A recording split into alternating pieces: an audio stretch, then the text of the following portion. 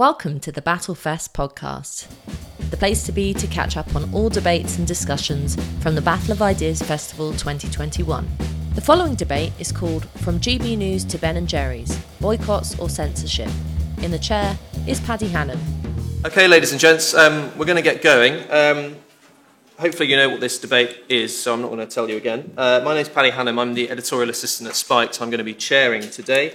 We've got a fantastic panel for you. We're going to be kicking off with Nick Buckley, who is a charity founder, writer and a former mayoral candidate. We're then going to go to Jody Ginsberg, who's the chief executive of Internews Europe, followed by Fraser Myers, my colleague at Spike, deputy editor there and producer of the Spike podcast, and lastly to Peter Whittle, who's the founder and director of the New Culture Forum. We're then going to come out to the audience for questions. So this debate is about boycotts and the history of boycotts and boycotts today. Obviously, in the title, the examples were GB News and Ben & Jerry's, but it goes a lot longer. The history of boycotts goes right back to one Charles Boycott, who was the agent for an absentee landlord in Ireland.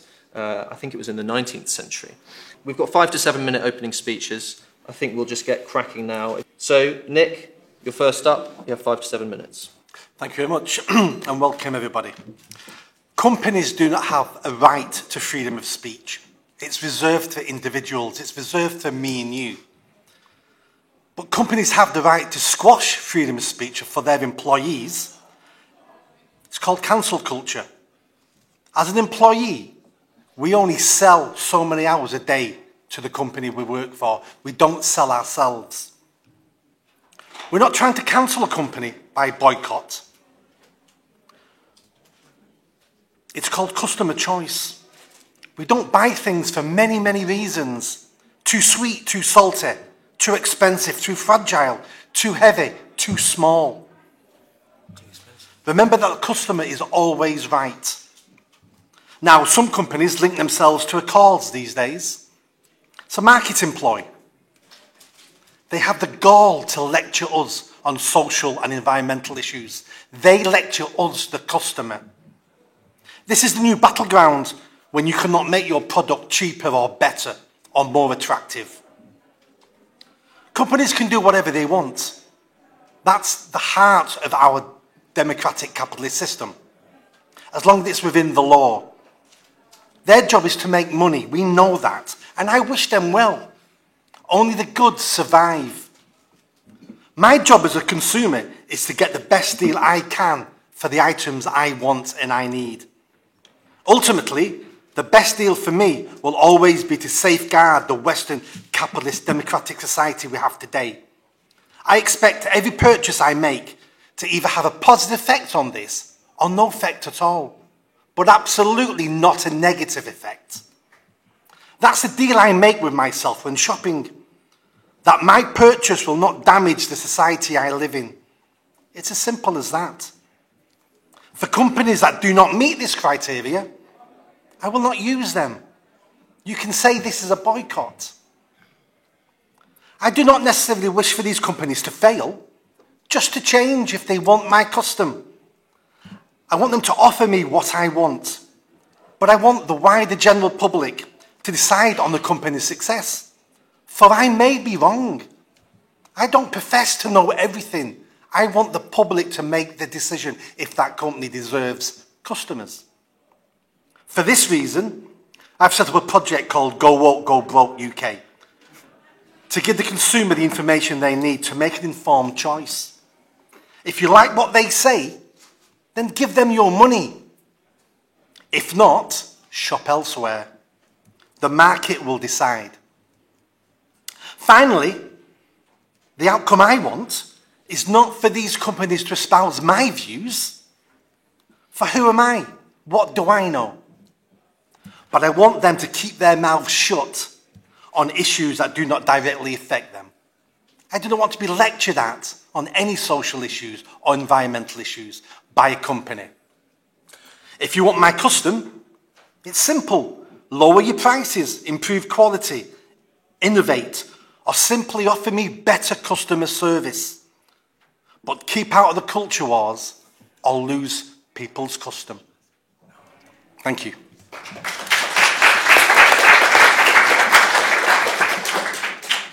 Thank you, Nick. And next we're going to have Jodie. I think boycotts, along actually with the topic of hate speech, is one of the toughest conundrums for those of us who claim to be advocates and believers in free speech. Is calling for a boycott an exercise of freedom of expression, or is it, in its very act, a quashing of freedom of expression? And I think the fact that we find these subjects difficult is reflected in an article I was reading recently on the cultural and sporting boycott of South Africa. So in a piece for Index on Censorship, my previous employer, a number of writers, Andre Brink, Nadine Gordimer, among others, were asked for their opinion on the boycott of South Africa. And the answers were very far from unanimous. There was a great division about whether a boycott of South African writers, a boycott of going to the country, was a good or a bad thing for ultimately achieving the aim that all agreed with, which was an end to apartheid. So as I was thinking about this yesterday, I would love to have been able to write a speech that gave you a definitive answer. We love definitive answers. But what I want to do rather is walk you through some thought experiments that I think help us think about whether boycotts are inherently a good or bad thing. And by the way, I think the answer of whether they are free expression or cross-free expression is both. So a couple of ways I think that we can think about whether a boycott is a good thing or a bad thing is how far does your action, your calling for a boycott, your boycott, infringe the ability of others to freely express themselves? And I want to take the example of Exhibit B. You may remember in 2014 there was a show that was put on in a number of places, including the Barbican, that was a sort of representation of the human zoos that existed in the 19th century. And there was a large call to boycott this performance because it was considered to be racist. Now, as a free speech advocate, I would say individuals had every right to express their disapproval of this performance, although I would suggest that perhaps people ought to see these things or read these things before they decide. But I think if we believe in free speech, we believe that people have the right to express their distaste, to say, we don't think it should be put on. What I don't think is right is when that tips over into the prevention of other people to make that judgment for themselves. So in the example of Exhibit B, for example, we didn't have people just calling for a boycott. We had people picketing outside the venue and intimidating the actors and those going to see it to the point where the police advised the Barbican to pull the show, and the Barbican did. In that case, the call for a boycott tipped into an infringement of individuals' right not only to see the show, but also those actors within it who wanted to express themselves. So I think when we're thinking about boycotts, we really need to think about whether my free expression is moving into a situation in which it infringes your ability to express yourself freely, to see a production, to watch a TV show. The second thing I think we really need to think about, and is often not in consideration when people engage in boycotts, is collateral damage. And here I'd give you the example of a hip-hop show called The City that several years ago Edinburgh Festival wanted to bring. It's an Israeli-backed show, but it featured both Jewish and Arab performers from the city of Jerusalem. In the end, again, the call for a boycott was successful because the individuals were so intimidated by the protesters outside the shows that the organisers decided to pull the show. So in that case, a boycott of Israel and Israeli money and Israeli-backed shows that is meant to show disapproval for Israel's treatment of Palestine actually ended up infringing the free expression not just of Jews from Jerusalem, but also Arabs from Jerusalem. So I think when we think about boycotts, we need to also think about what collateral damage might be visited upon those whose expression you're curtailing. Those are thought experiments rather than a definitive answer, because I think the key thing around boycotts is that, as we've already heard Nick say, they need to be personal, and the problem most often comes when we see corporations or others making decisions, or universities, on our behalf.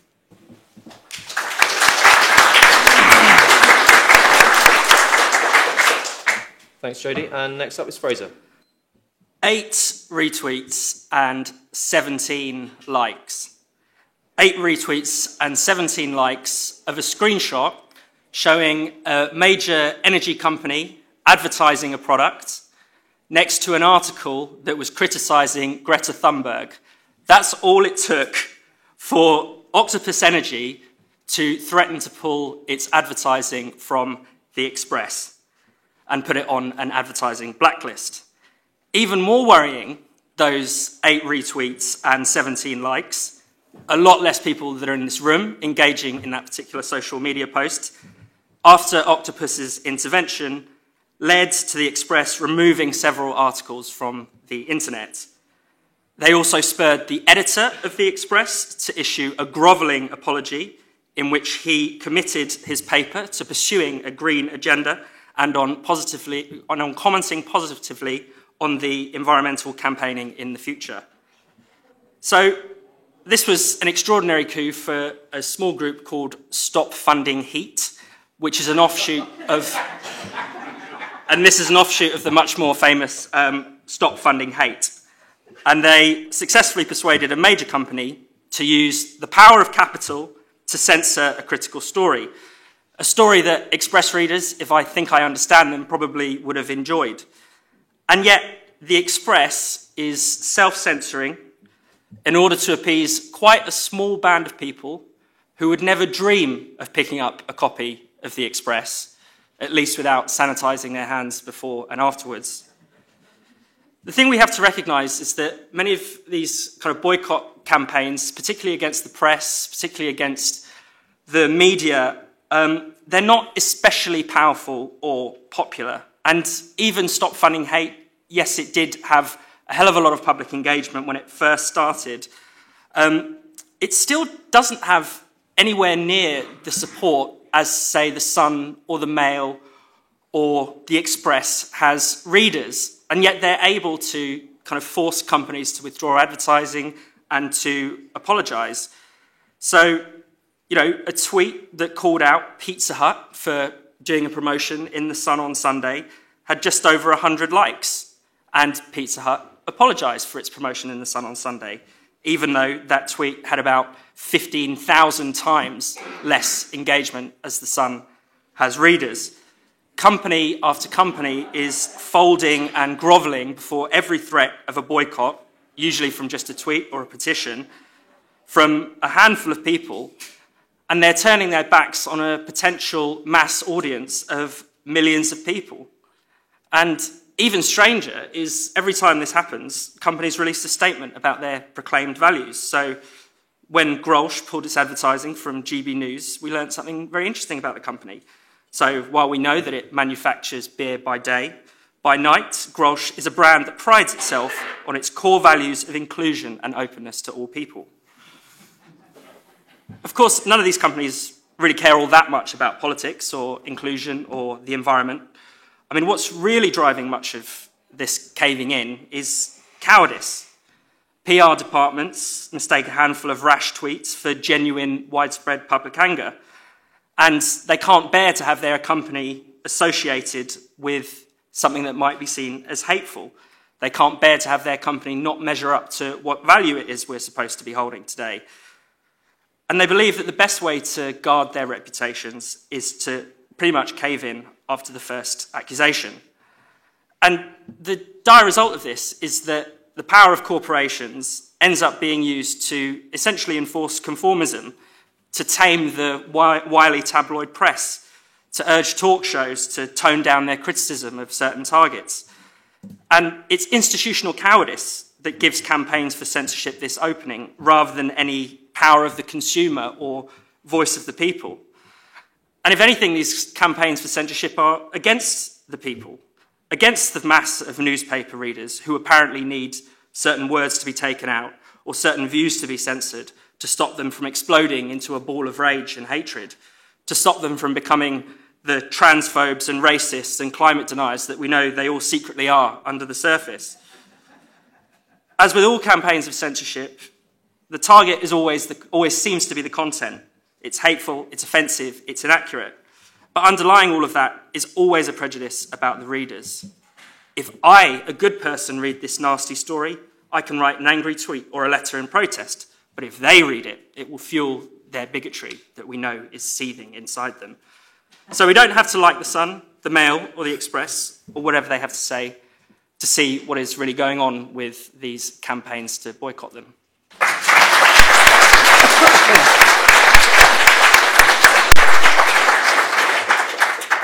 Thanks, Fraser. And Peter is going to round us off. Good morning, ladies and gentlemen. It's interesting, isn't it? I hadn't really given the topic of boycotts that much thought. It seems to be a fact of life, in a way.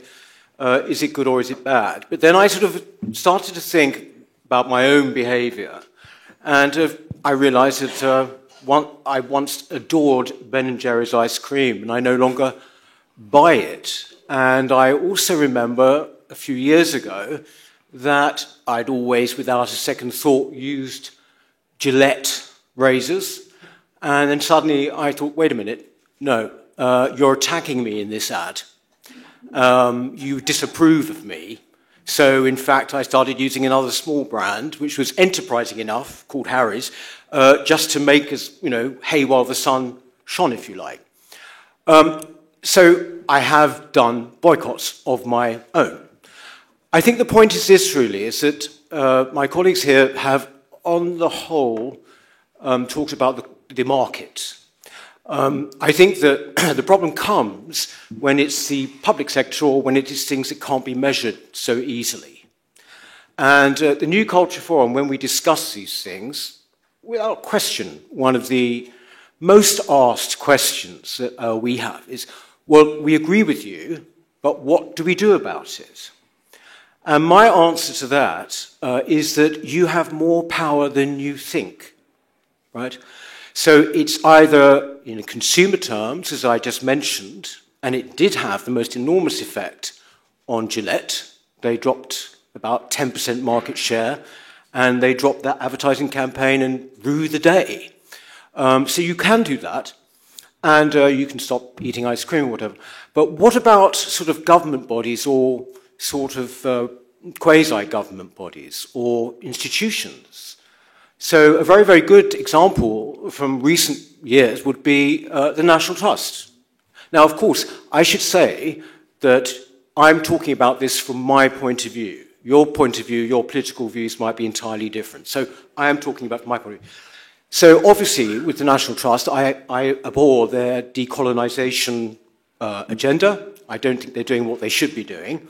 So if one will remember, one would cancel one's membership. Apparently, thousands of people have done this.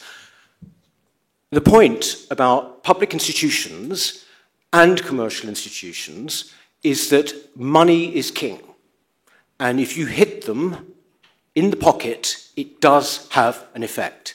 And I would say that in the kind of system that we have now, in Britain, the party political system, it doesn't hear people. It doesn't respond to people, even though it says it does. And so therefore, you have to say, right, well, what actually can I do? I can not approve of this. I can stop going to the British Library whilst they continually take out statues and pour scorn on their own archives when they stop doing what they're meant to do. So therefore, I would say that I'm pro-boycott in that sense. In the case of GB News, for example, I was against that boycott. I would be, because I support GB News. But the fact is, I think the difference there is that before the thing had even got going, there was an attempt to actually strangle it at birth. The difference is, the wonderful thing about this kind of situation is that good ideas should trump bad ideas. So ultimately, whatever you think about GB News, it didn't work. It's still with us.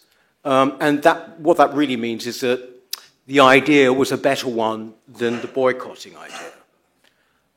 Finally, just look around you and see, and just think about your own life and your own hinterland and the things, in fact, that you enjoy that you no longer do.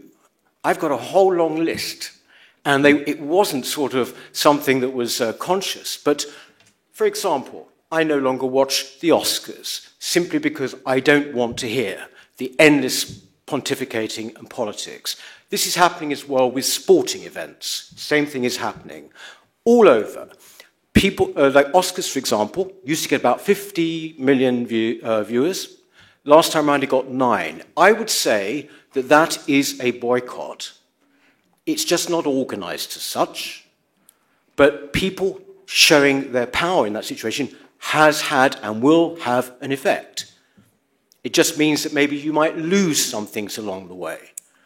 But the fact is that these industries will end up killing themselves anyway if they carry on using the inappropriate platform.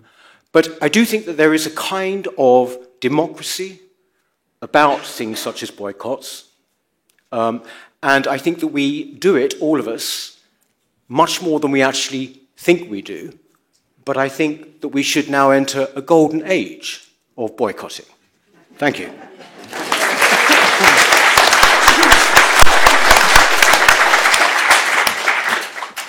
Okay, so thanks to our 4 speakers, lots of interesting ideas there. And we're going to come straight out to the audience. Okay, yeah, thank you.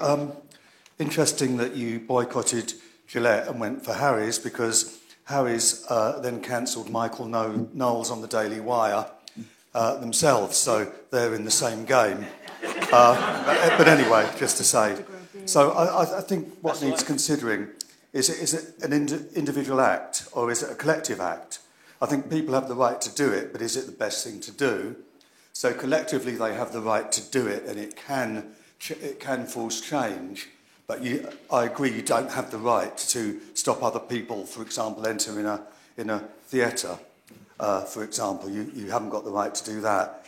And I think, interestingly, the industries which are going woke, they're only doing that, I think, to deflect away from the fact that the kind of conditions of their own workers are very poor in many cases. So it sounds very good that they can do this, but I think it's a deflection and only a temporary stance until actually workers get organised and say, well, actually, you don't treat us very well. Thank you. Hello there. Boycotts seem to me to be simply a political tool, which are neither intrinsically good nor bad, and it all depends upon the context in which they are used, and the facets of that context, which I think we've not touched on, is boycotts in the context of monopoly, such as Facebook and Twitter, which by any reasonable definition constitute monopolies. You can't realistically go and expect someone to go and set up their own Twitter or set up their own Facebook and have that represent a platform which realistically competes with either of those companies. And then the other facet of the context, I think, is the American context, and anyone in this room earlier on heard me mention the American context. Many of the companies that are having the influence or having the tools provided them to have the influence are American. And Nick said companies have no right to free speech. Well, in fact, in America, they very specifically do, constitutionally, have the same rights to free speech as an individual. They can do what they like, and the government cannot constrain their speech, which I find particularly terrifying, given that the British government is actually encouraging Facebook to take on a greater role in the moderation of speech, trying to put it in the hands of machine learning. And as someone with commercial interests in AI and machine learning, I can tell you that's bullshit. So I'm very concerned not so much about the principle of boycotts, which I think is inevitable. There's nothing intrinsically good or bad about boycotts. It's the context in which they're taking place and the tools that are at the disposal of the people who are using them the way they're using them today. Thank you. Fraser, I think it was spot on of you to mention The Express and talk about the media in the context of this debate. Where I don't necessarily agree with you is you almost painted The Express as a victim of this culture, when actually I think that the modern digital tabloids are key enablers of this culture. I used to work in the digital newsroom of a tabloid newspaper, and a very popular genre of story was the confected outrage story. 2 or 3 people tweet about something, and then it gets whipped up into a story that makes out that the whole population are outraged about something. Then the same publications suffer because of that process that they're basically encouraging. So I think it's right to talk about the media as being central in this, but actually I think we need to look at the modern media almost as perpetrators of this, especially when their models are also very reliant on ad revenue, which they themselves are undermining by making confected outrage basically part of a way of life. Okay, we're going to take one more before we come back to the panel, but we will come back out again, so don't worry. Thank you. Thank you very much to the panel. I don't particularly disagree or necessarily agree with everything that was said, but I am left wondering if there is really anything new under the sun. And if we just take our first speaker, I'm very sorry, but I haven't caught your name, but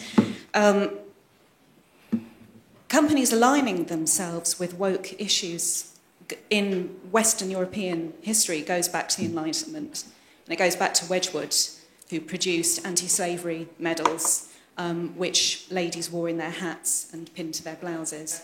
So I am left wondering, is there anything particularly new to be worried about at the moment, the comments by the other questioners notwithstanding? I'm going to give each of you a chance to respond to any or all of the comments that have been made. You don't have to respond to everything. We'll go in the order that we started. So, Nick, do you want to go first? Sure. There's a difference between boycotting and cancel culture. So, for me, boycotting is a personal choice. Like I said before, too sweet, too salty, too expensive, too heavy. We make these choices all the time. And if you've got a company who is actively pushing their views and their virtue, well, you can make a choice on that as well. Cancel culture is something slightly different, and that's when someone's organised and you cannot get into the theatre to watch that show. When they're stood outside the supermarket and you cannot get in to buy the product you want. So for me, they're two slightly different points. The American point, freedom of speech with companies, obviously I'm only speaking in a British sense. I had no idea about American law, but it's very interesting. I didn't know that was the case. I think that's it for me. Absolutely, there's nothing particularly new in companies literally nailing their colours to the mast. What I think is new, and perhaps links together this question of boycotts and that dreadful term cancel culture, which I hate, is the speed and reach question, right? So never before have we been able to reach so many people in so many places at the touch of a button. That is new. Think about it. Facebook isn't even 20 years old, right?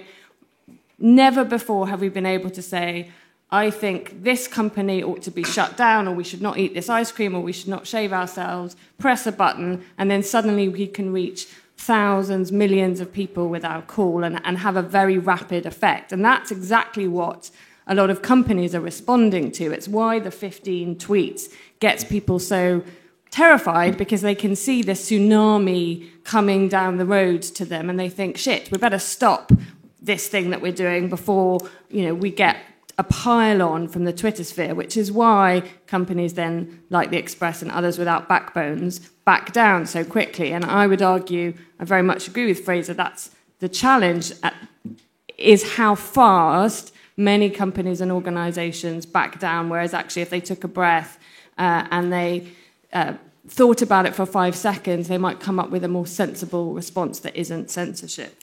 And the last thing is, I think it's a very easy trope to always blame the media for fueling outrage culture. We are outrage culture. I doubt there's anyone in this room, certainly anyone who's on Twitter or Facebook, who hasn't at some point expressed outrage at something. Outrage culture is all of us. And where it becomes difficult is when that is used in such a way as it ends up shutting down somebody else's legitimate freedom of expression.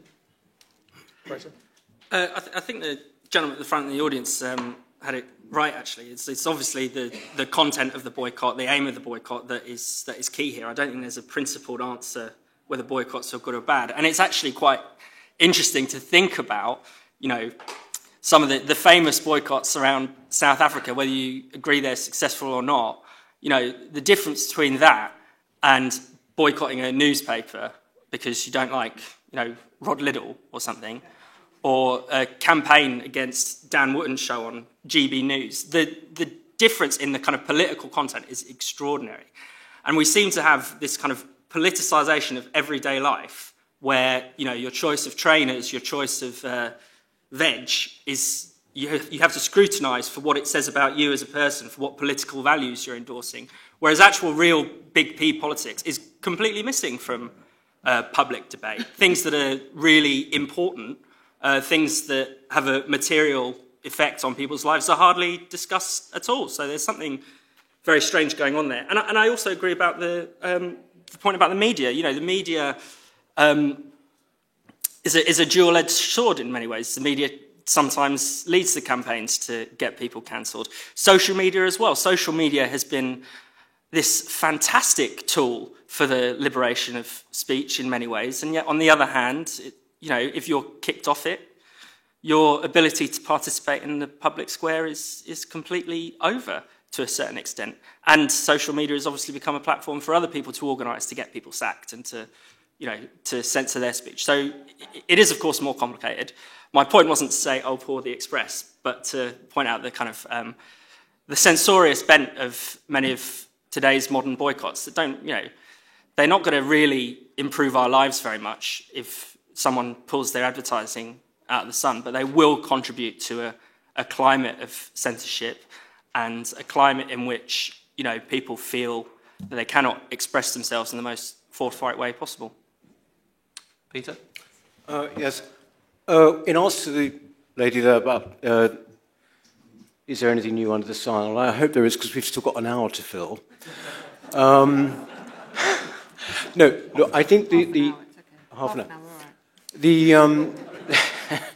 I'm being frivolous, but look, this is a very, very important issue, but I think we can't be confused about, we can't confuse cancel culture with boycotts. I think the point was made that there are slightly different things. I think you can boycott in response to cancel culture, and I think that that is an honourable thing to do. I mean, how would you do that? So, for example, take the University of Sussex at the moment, Professor Kathleen Stock, right, is facing a huge campaign. You know who I mean by Kathleen Stock, yes? To get her fired, basically. Now, okay, it's outrageous, but then, well, you could say, well, what should people outside do? Well, stop applying to University of Sussex. This sounds maybe rather airy-fairy, but actually, once this sort of thing happens, just like viewing figures, it has an effect. It has an effect.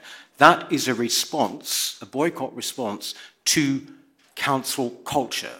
I think there's a broader point as well when it comes to, say, for example, free speech. People will always say they don't want to boycott free speech or whatever. They're usually actually talking about cancel culture anyway. What worries me slightly is that younger people, by that I mean like 20s and 30s, what I find, in my life and my experience, anecdotally, is that there's not even any more the pretense to believe in free speech. That's something quite new. It used to always be, when you had debates like this, that people would say, I believe in free speech, and the other person would say, I believe in free speech, but, etc. But you could at least engage. Whereas I think now a lot of people who actually do not believe in the actual idea of free speech, they believe in safety instead. And I think that, they think it is expendable. That's a terrible road we're going down, but we are going down it. I'll just finish with one remark, basically, which is that we do all have these choices, and whether we like it or not, life is politicized. So we have to respond on that basis, I would say. Everything is politicized, so we have to respond on that basis. Thank you. I just wanted to ask Jodie, really, why, what the problem is with the concept of cancel culture, because while some of us might be sort of reluctant to go along with kind of catchphrases like woke or cancel culture, at the same time, these phrases catch on for a reason, because they capture something. And the thing for me about the term cancel culture is it does actually capture this idea of the application of the boycott technique to individuals. and to try to push that individual and their ideas outside of the public square. And I think you can see that in politics, you can see that in all areas of public life, whether that's an academic making a joke at a conference, which is then goes viral on social media, for example. That person is properly excluded from public life, including their own university and the kind of merits of their career as they've the thing they've established up until that point. And I think it goes all the way down, and this is why I think it's really, really important that a lead has to be set from those people who are in the political domain and the public domain, because this is going all the way down now to children. So my son is 17, and he regularly tells me about, amongst the kind of friendship networks of teenagers, they are cancelling each other. And they're kind of provoking an outrage. For example, an example he gave me yesterday was that at a local school, 2 teenagers had been elected to be head boy and head girl, or something like that. And immediately a campaign started against both of them, accusing one of transphobia and the other of racism. And this kind of took hold on social media amongst the young people. And that life becomes intolerable for those 2 individuals who are targeted in that kind of way. And I think those habits are learned, and they're taught, and they're not resisted by adult society, by institutions. And so that's why I think cancel culture does capture something. It's this kind of sense of no boundaries around the public domain, which protects the individual so that they can enter into the public domain and express their opinions in a safe kind of way. I think there is something about this fear of the audience, the fear of the mob. And my research and everything that I speak about is about class. And so when you're working class in this country, you're very aware that there is a fear around you as a mob. And I think a lot of where we're going at the moment is there are groups of people that, you know, elites or people with knowledge or people that we think are have got some sort of expertise. They're afraid of their views. And I think since Brexit, they've become quite terrified, actually. So I think we also have to talk about that relationship to power, who we're afraid of, and then what gets censored. Hi. My background is in the media, and I've worked in the media all of my adult life. And what's happening here, in my opinion, there's 2 aspects to this debate. There's the boycott side, but then more importantly, what's happening to the broadcast media. So when I joined the broadcast media, I was working in local radio. Back in the 90s, I was doing a news and current affairs show, and we had someone who was selling fireworks who rang up and said they wanted to cancel their advertising because we'd said on the show that I presented that fireworks should be banned or something daft like that. And at the time, what happened is the boss of the radio station laughed and said, well, keep your 500 quid, whatever it costs to advertise, and get lost. Now, that's not happening now, and that kind of thing probably wouldn't happen in a commercial radio station nowadays. Probably what would happen is everyone would get upset, worried, confused. We're witnessing the death of the broadcast media. There are laws about this kind of thing. You can't have companies, commercial companies, dictating content because they advertise on your platform. It's illegal. I mean, the activities of Stop Funding Hate, are literally beyond contempt, in my opinion. So what they're trying to do is assert corporate dominance. And that's the point, that's the principle that's being debated here. The point as to whether or not it would be an inclusive society is kind of irrelevant. Thank you. We should think about why companies cave in. Fraser talked, for example, about the cowardice of a lot of these companies. I think it's very interesting to think, why do companies when there's a boycott sort of campaign going on or people are being pressured to do something, why do they give in? Because it does seem that in many cases, most of their customers probably don't care or even might be opposed to the boycott. So that's something to think about, is what is it that's driving these people to give in? My question's directed at all of you. We've all heard the expression, go woke, go broke. So it seems to me that this situation as it is, it's not going to last. So my question is, how long do you think it will? Can I just raise political voting? I'm a believer that when we look at media, it doesn't matter who that media is, TV media specifically, we're often hear the phrases, those that are in power and those in opposition. But we often don't hear some of the smaller parties or individuals, independents, who have an opinion. It's very subtle. Do you know, for example, that the government recently, Westminster, voted through the elections bill, and it's only a small thing perhaps, but while we all sat one evening having tea, they voted through changes to some elections. So, for example, elections for the Combined Authorities Mayor was changed from first preference to first past the post. It's very subtle. It doesn't make much difference, but perhaps it does in some cases. What I'm saying is, and I think the two parties are trying to wrap it up, boycotting our opinion, boycotting our sort of means of voting, or perhaps blocking change where we could, as voters, instigate or take part in a different voting system that would result in change and other voices of perhaps sanity being heard. My question was just, I wondered what the panel's opinion on forgiveness was. So Peter mentioned, for example, that Gillette apologised, gave up their ad campaign, and so forth. You know, is that the point at which Peter Whittle goes back to using Gillette razors, or not? Because the situation in my mind when I think of Coca-Cola, for example, when they were promoting critical race theory to their employees, is I don't know if they've apologised, but I don't think it matters fundamentally, because I don't trust them not to do it again. So I just wondered what your opinion is on when you forgive the company or organisation. Thank you. Thanks. Okay, we're going to bring it back to the panel. We will have time to come out again, so don't worry. Nick, do you want to... As individuals, we might not realise it, but we all crave power. We all crave dominance, and we'll use different things at different times in our lives and situations to get that. And children do the same. And children pick up what adults do. Children repeat what they see. We've got an epidemic in this country, and it's not COVID, it's cowardice. Everybody's afraid. Everybody's a coward. Everybody is self-censoring what they say. Nobody wants to put, I'm exaggerating now, this is not everybody, but putting their head above the parapet. And that's what happened last year. That's what happened with Black Lives Matter protests. That's what happened with the COVID lockdowns. We're all afraid. And the reason why we're afraid is because we've had it so good for so long. Nobody knows how to fight anymore in this country.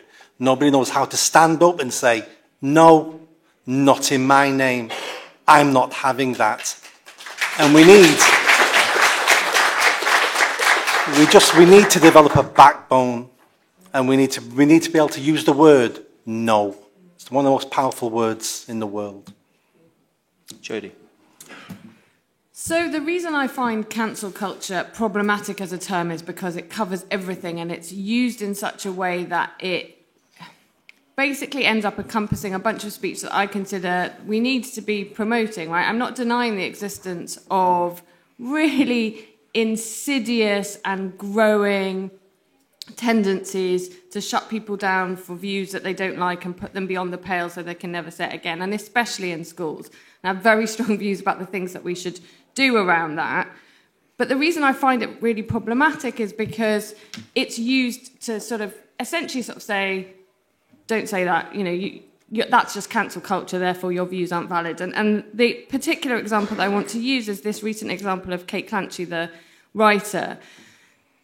Now, if you followed the story carefully, what happened was she put out a tweet saying, oh, I've been accused of racism for saying these things. I'm not racist, I didn't say these things. And a couple of writers said, well, actually, they're in your books. You did say those. And these writers were saying that we as people of colour find them objectionable. That's all that happened. They didn't call for her to be shut down. They didn't ask for her books to be rewritten. Cue the usual nonsense where people kind of fall over themselves backwards to apologise and then the publisher. But those people were not engaging in what is termed cancel culture. But that's how it was framed in the subsequent media coverage. So those people who were exercising their legitimate freedom of expression end up themselves being hounded for exercising their freedom of expression because it's termed cancel culture and illegitimate. So I think we need to be really careful about how we use these terms, because in some cases, in fact many cases, lots of people are calling out behaviours because they see them as problematic and damaging to themselves. And I think as free speech advocates, that's what we want, right? But absolutely, I agree with you. There's a whole army of people just using their own personal views about things in order to not say, I think that's wrong, but say, I think that's wrong and that person should stop speaking. But it's not the case every single time, and I think we need to be really careful about that. I couldn't agree more about this question of backbone. I've got it written all over my piece of paper. All power to your editor who said, take your 500 and stick it where the sun doesn't shine. That's what we need much more, is people saying, look, that's great for you, but that's not our values. And I think part of the problem has come because we mistake a defence of our basic rights, which are enshrined with law, with being nice generally. And I think sometimes people have misunderstood or not been confident in the protections that exist already in the law for them to be able to express themselves, and so think they've been told that they've said something that isn't nice, and then they must back down. Whereas in actual fact, oftentimes what they've said is perfectly legitimate for them to say. It might not be, other people might not like it, but it's perfectly legitimate, it's not illegal. And so I think we've somehow got into this situation in which we think being nice is the law all of the time, as opposed to sometimes people will say and do things that you might not agree with, and they've got absolutely every right to do it. Fraser? I'm old enough to remember a time, it was only probably about 3 years ago, when a kernel of like left-wing politics used to be get corporations out of politics. They're, you know, that was, if you were progressive, you thought that corporates had too much power over politics, get them out. Now, people seem to realise that this can be a tool. Their cowardice can be a tool, or maybe they don't see it like that. And that's changed things and poisoned things in quite an interesting way. And so it seems obvious that you don't want, you don't want big money influencing MPs and things like that behind the scenes. But it seems to be now fine for Pizza Hut or someone like that to, put their thumb on the scale on the debate about critical race theory. I mean, it's completely bizarre and completely poisonous. And I think one reason that can happen is because of the emptying out of politics generally. Someone, over there brought up the two main parties. And, there is no serious debate on the big issues between the two parties. They're two different parties trying to fight who can best manage things slightly better. Whereas then we're kind of left, when the actual domain of politics is so empty, you're sort of left squabbling over things on the sidelines, in the culture, so to speak, rather than in the political arena. And unfortunately, some of those debates are not necessarily that enlightening and are not going to make the world a better place, really.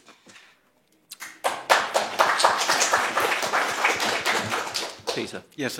To the gentleman's point there, I guess, I think one of the reasons, of course, corporations shouldn't, have undue influence, but in a way it's sort of beside the point now, because basically corporations and broadcast media and almost anyone else you care to mention all have exactly the same values, and they all sing from the same hymn sheet. And in fact, often the public sector gets it in the neck for this sort of thing, but in fact, the most woke places now are HR departments in corporations. In fact, they virtually do, enact critical race theory. They just call it something else. I think that, so that's certainly the case.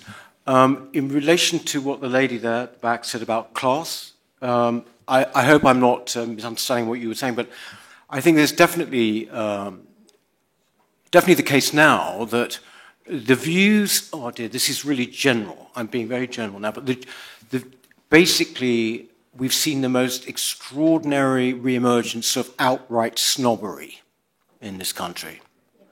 And it's, it's sort of expressed in different ways. So, as my colleague said, about being nice, whatever that means. But I think that we have seen an extraordinary since, Brexit actually exposed it in a way. The difference is, you might say, well, so what? What I would say is that the people who are the snobs have the power. They just have the power. And they are the motors behind so much of what we are talking about. I would slightly take issue with what Nick says about courage. I think for many people, it is an absolutely realistic reaction to a situation in which they are really going to be wiped out. I mean, you know, we all like to think we have courage, and obviously Nick had huge courage in what he faced. But the fact is, you know, you're talking about your livelihood, you're talking... More and more people are going to work into their... You hear this anecdotally, friends and family, and they will do this. They will take part, or they, in one case I'm thinking of now, actually have to give something on, unconscious bias training. They fundamentally disagree with the basis of this, but they would lose their job, right? And so these are the the unspoken victims of this. We hear a lot about artists and all the rest of it, but I'm talking about people in the workplace. In reply to the gentleman here, sorry, I can't quite... Were you saying, when did I stop using Gillette? When would you forgive Gillette? When would I forgive them? I don't really care. I mean, look, these people, they're just... It's money. It's profit. I have no loyalty. I think they've... Any corporation which sort of somehow or other tries to co-opt me into their views, I will absolutely have no part of. So I think that the Overton window is getting smaller and smaller.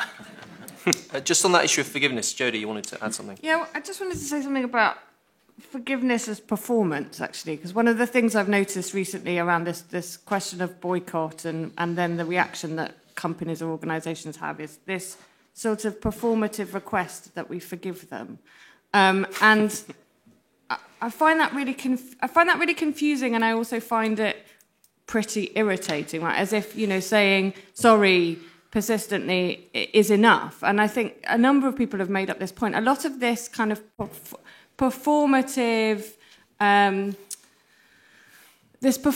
response is to show outwardly that you are doing good things, but actually very few then actually demonstrate what they're doing internally to make change. So they might say, we're supportive of these communities, or we're very concerned about the environment, but actually what's going on internally is going to make absolutely no difference. So I actually think, whether we forgive them or not, I agree with Peter, is irrelevant, but I do think we have to stop seeing performative requests for forgiveness as a substitute for actually taking action.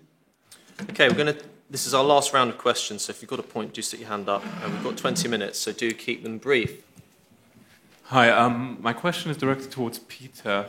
You wanted to make a difference between... you wanted to differentiate between cancel culture and boycotts, and you said that boycotts is something that everybody does and everybody should be able to do. Yeah. So my comment is that the effects of both are more or less the same. So basically, when somebody, for example, is disturbed by the fact that Catherine Stock is facing those allegations or might be fired, they're not really concerned about Catherine Stock's livelihood. They don't know Catherine Stock. They're basically concerned how it will affect the interactions that people will have and the discussion that people will have about those topics. So when boycotting a product, like, for example, Ben & Jerry's on their stance of Israel and Palestine, that's basically the concern about that, the same effect. Somebody who boycotts basically tries to say that companies shouldn't be able to have a stance about this particular issue. So the effect of both are the same. So basically my question is, why do you differentiate boycotts and cancel culture? Yeah, hello. Hello, Peter. I know Peter from UKIP days, I should say.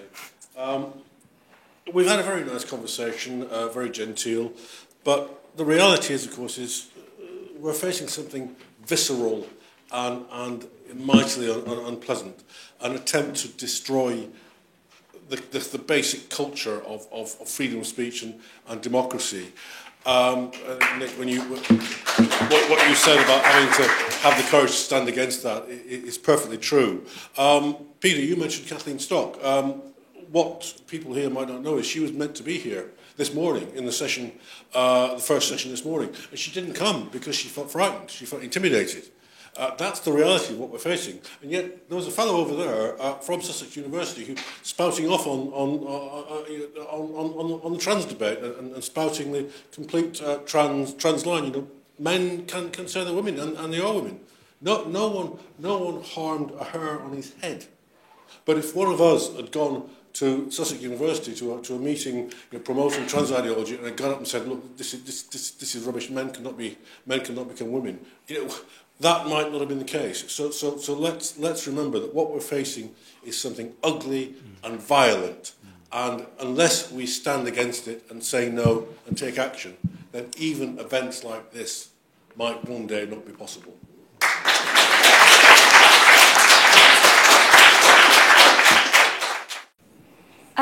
I just had a question about the fact that opposition is inevitable, and so hence could you also extrapolate that boycotting is also inevitable, an inevitable issue. It's a question of when does it actually change into being, it can change into being sensitive. So for example, if a particular issue or a boycott is scrutinised by a wider media or by a particular group of people, that becomes an issue of as you were saying before, cancel culture. It's when that boycott becomes mainstream and you create a moral panic from that. Is that when the issue occurs and it becomes censorship? When does a boycott actually become an issue, I think is the point. Is there a turning point when a boycott is still considered okay? Because as we already know, everyone boycotts. Everyone has their own boycotts. So, for example, I might boycott. I might not eat meat because I don't agree with that sort of industry. I want to be a vegetarian. But it's when that is scrutinised and that is enforced on another person, would that be, well, not enforced on another person, when that is scrutinised or is that placed in the media, is that an issue? Is that still classed as a boycott, or is that then classed as a moral panic instead? I guess. So I just wanted to address quickly Jodie's dislike of the term cancel culture. And I'm not saying this is what you're doing, but if someone were to say that cancel culture either doesn't exist or it's not an appropriate term, I would say that's a form of gaslighting, because I think it's quite clear that there is something historically unprecedented for as long as this country and the West has valued freedom, which is happening now, which is that certain opinions are being silenced because they simply do not coincide with the progressive mainstream. That's a brief point. The second one is on what Fraser said, which is that, as he pointed out, there aren't massive grassroots outcry which is leading to advertisers pulling money from certain companies. I think what's actually happening is that the heads of these companies agree with that progressive worldview anyway, because if you look at universities, the sort of people I went to university with, it's 90% those people who become heads of these companies, and they all have the same political worldview. So isn't the reason why these advertisers are actually caving into pressure is because they agree with it anyway, and what they see when these activists who literally spend their whole time finding things to report to these advertisers, aren't these advertisers seeing an opportunity to do what they want to do anyway? And if that's the case, what on earth can we do if every single powerful corporation has the same worldview and has decided that certain political opinions just simply cannot be expressed? I do actually agree with Peter's point. I think it's a very good one, that the power of the individual is often overlooked, and we actually can have a massive impact. But I would look at how have these activists, these progressive activists, had so much power and made big corporations basically bow down to what they say. It's because they organise themselves. I think it's quite sad that we no longer have common things that we can all agree on as a culture, but I do agree with Peter's pragmatism that it's happened. And I think what people who don't agree with that extreme progressive political worldview is they need to organise together as well, work just as hard as those progressive activists, and that's the way to change things, I believe. Often, when we're talking about boycotts, we are talking about individuals, but we're not just talking about individuals. We also could be talking about governments, for example.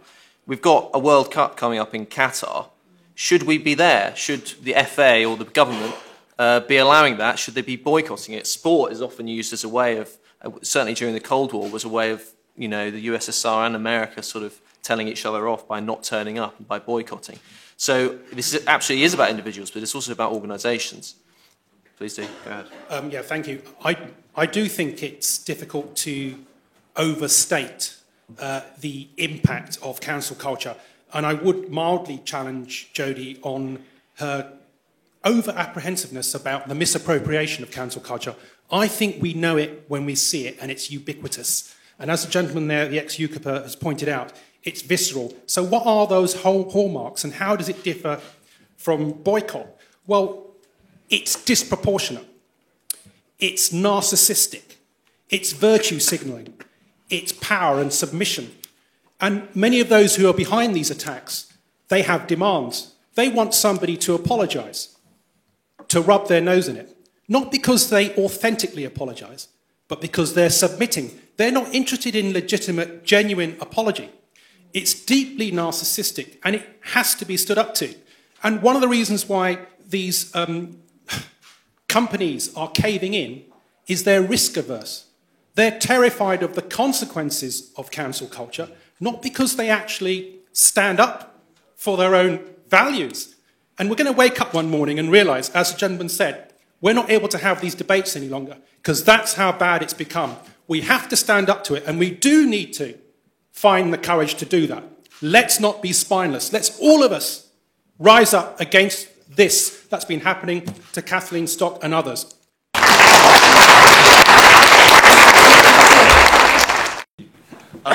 This is directed at Peter particularly, but anyone on the panel can answer the wider question. So you said you were boycotting a couple of public institutions, namely the National Trust and the British Museum, the reason being that they're not doing what they're meant to do. Now, a lot of people would argue that interrogating the past and looking at collections in a new light is exactly what they should be doing. The question really here is, how much room for subjectivity is there in what we should hold public institutions to as opposed to private companies, and how should we differentiate between them in terms of talking about boycotts? Yeah, it's just more of an observation on the fact that the only reason why cancel culture can exist nowadays is because of the failings of the legal system. And the fact that if, for instance, the laws surrounding education were properly enforced, we wouldn't see CRT being allowed to be pushed through the education system. We would see structural reform of institutions like Ofsted, who have essentially overstepped what they are allowed to do within the parameters of mandating what should go into the syllabus. Why aren't these laws being properly enforced, and what can we do about that to make sure that they are? Hiya, thanks. There's a lot of talk about the kind of companies and their responsibilities or their desire to do something. What is not talked about is the fact that woke culture gives companies a lot of powers over their workers. They are the ones now who control what the workers can think, how they organize, who gets employed. So woke culture is not something the companies are either for or against. That is a tool in their in their power against workers. Yes, so that has to be absolutely centered to this discussion about why companies don't, tell people where the sun don't shine when they want to come with their woke demands. They're great. They give them all the power over the workers that they need. Okay. I'm interested to know from you, how much of this can we lay at the door of postmodern queer theory, gender-addled academics who should know better? That's what I'd like to know. My question is, what are the police doing? They're folding all the time, aren't they? You talk about that theatre, which couldn't run a show because of demonstrations outside. The police have a duty and are funded to keep the Queen's peace, not to fold in front of a bunch of loudmouth bullies.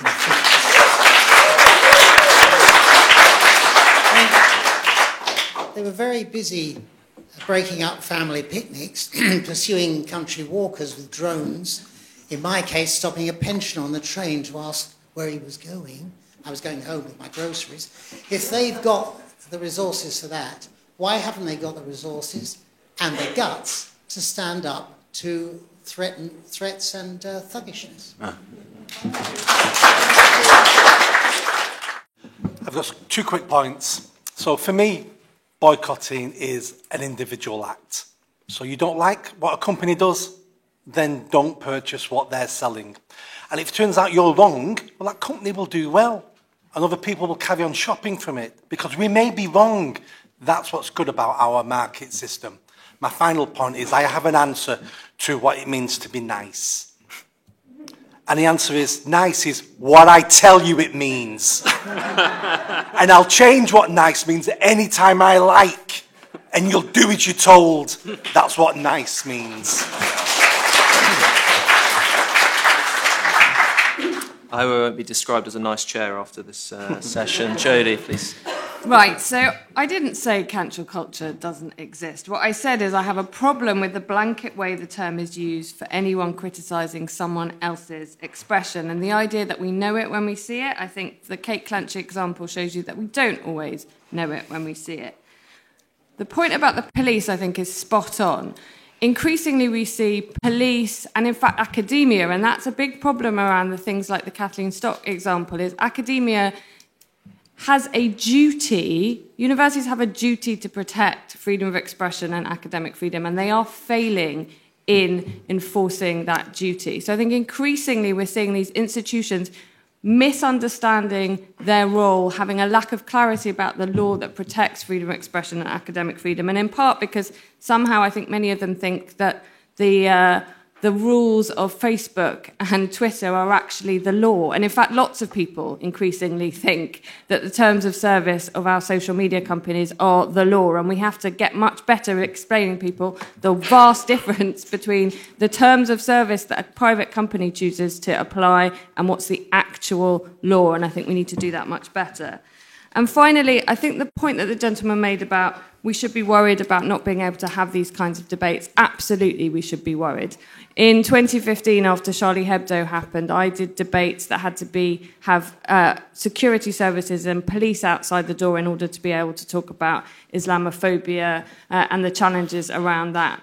We do not want to get to that state, but increasingly worried that unless we're able to have and defend these kinds of conversations, that's exactly the situation we will find ourselves in. And Fraser. A few people from the floor talked about the problem of woke capitalism and progressive activists, and I think it raises an interesting kind of chicken and egg question. When was it the progressives was it the HR and PR departments that aligned with the progressives, or was it the progressives that aligned with the PR and HR departments? You know, it is a kind of there is this new progressive, quote unquote, progressive politics now that is sort of divorced from the questions of people's everyday lives and is much more interested in telling people what they can think and what they can say. And it's quite obvious why that would be attractive to people who already hold power. And Peter, lastly. Yeah, just to take up a few points, also from the panel. Jodie says about we've got to be careful because we won't be able to have discussions like this. The point was made from the floor. I'd say in a way we're not having discussions like this. I mean, I remember one thing that really astonished me a while ago when the subject of Islam and Islamophobia came up. People were saying, oh, well, you see, we're much more at ease now than when Salman Rushdie wrote the Satanic Verses. That kind of wouldn't happen. Yeah, sure it wouldn't happen because no one would publish it. So we're at that stage, right? We're at that stage. We are entirely at that stage. So we should stop saying we have got to be careful. We are at it. And I'd say that the most crucial part of all of this is that people self-censor anyway. You can bring in as many laws as you like now, but people have had such fear instilled into them that they actually will self-censor anyway. Our great artists, the creative industry, meant to be the most, beacons of free speech. When did they say anything that was going to actually anger or provoke anyone? It's been years, and they're not going to. I would say the reason for this, and it comes back to my original point about what we can do, when the gentleman over there says, we've got to rise up and stop this, is that I believe there's been a long march through all of our institutions, including the police, and indeed the police now are social engineers. They no longer care about crime much. They're about imposing things, right? And they are absolutely working, if you like, for the liberal establishment. I think it's been a long march, and we're seeing the results of it. So the way to do that is to instill fear into people for believing, what they might want to believe. And the only way, therefore, is not through voting, not because you shouldn't vote, but because no party is offering any real opposition to any of this. Certainly not Boris Johnson, whatever he might say. You've just got to take it into your own hands in a peaceful way. By that I mean by boycotting things and not actually, not buying things, not going places, not watching things. And eventually the penny will drop. Thank you.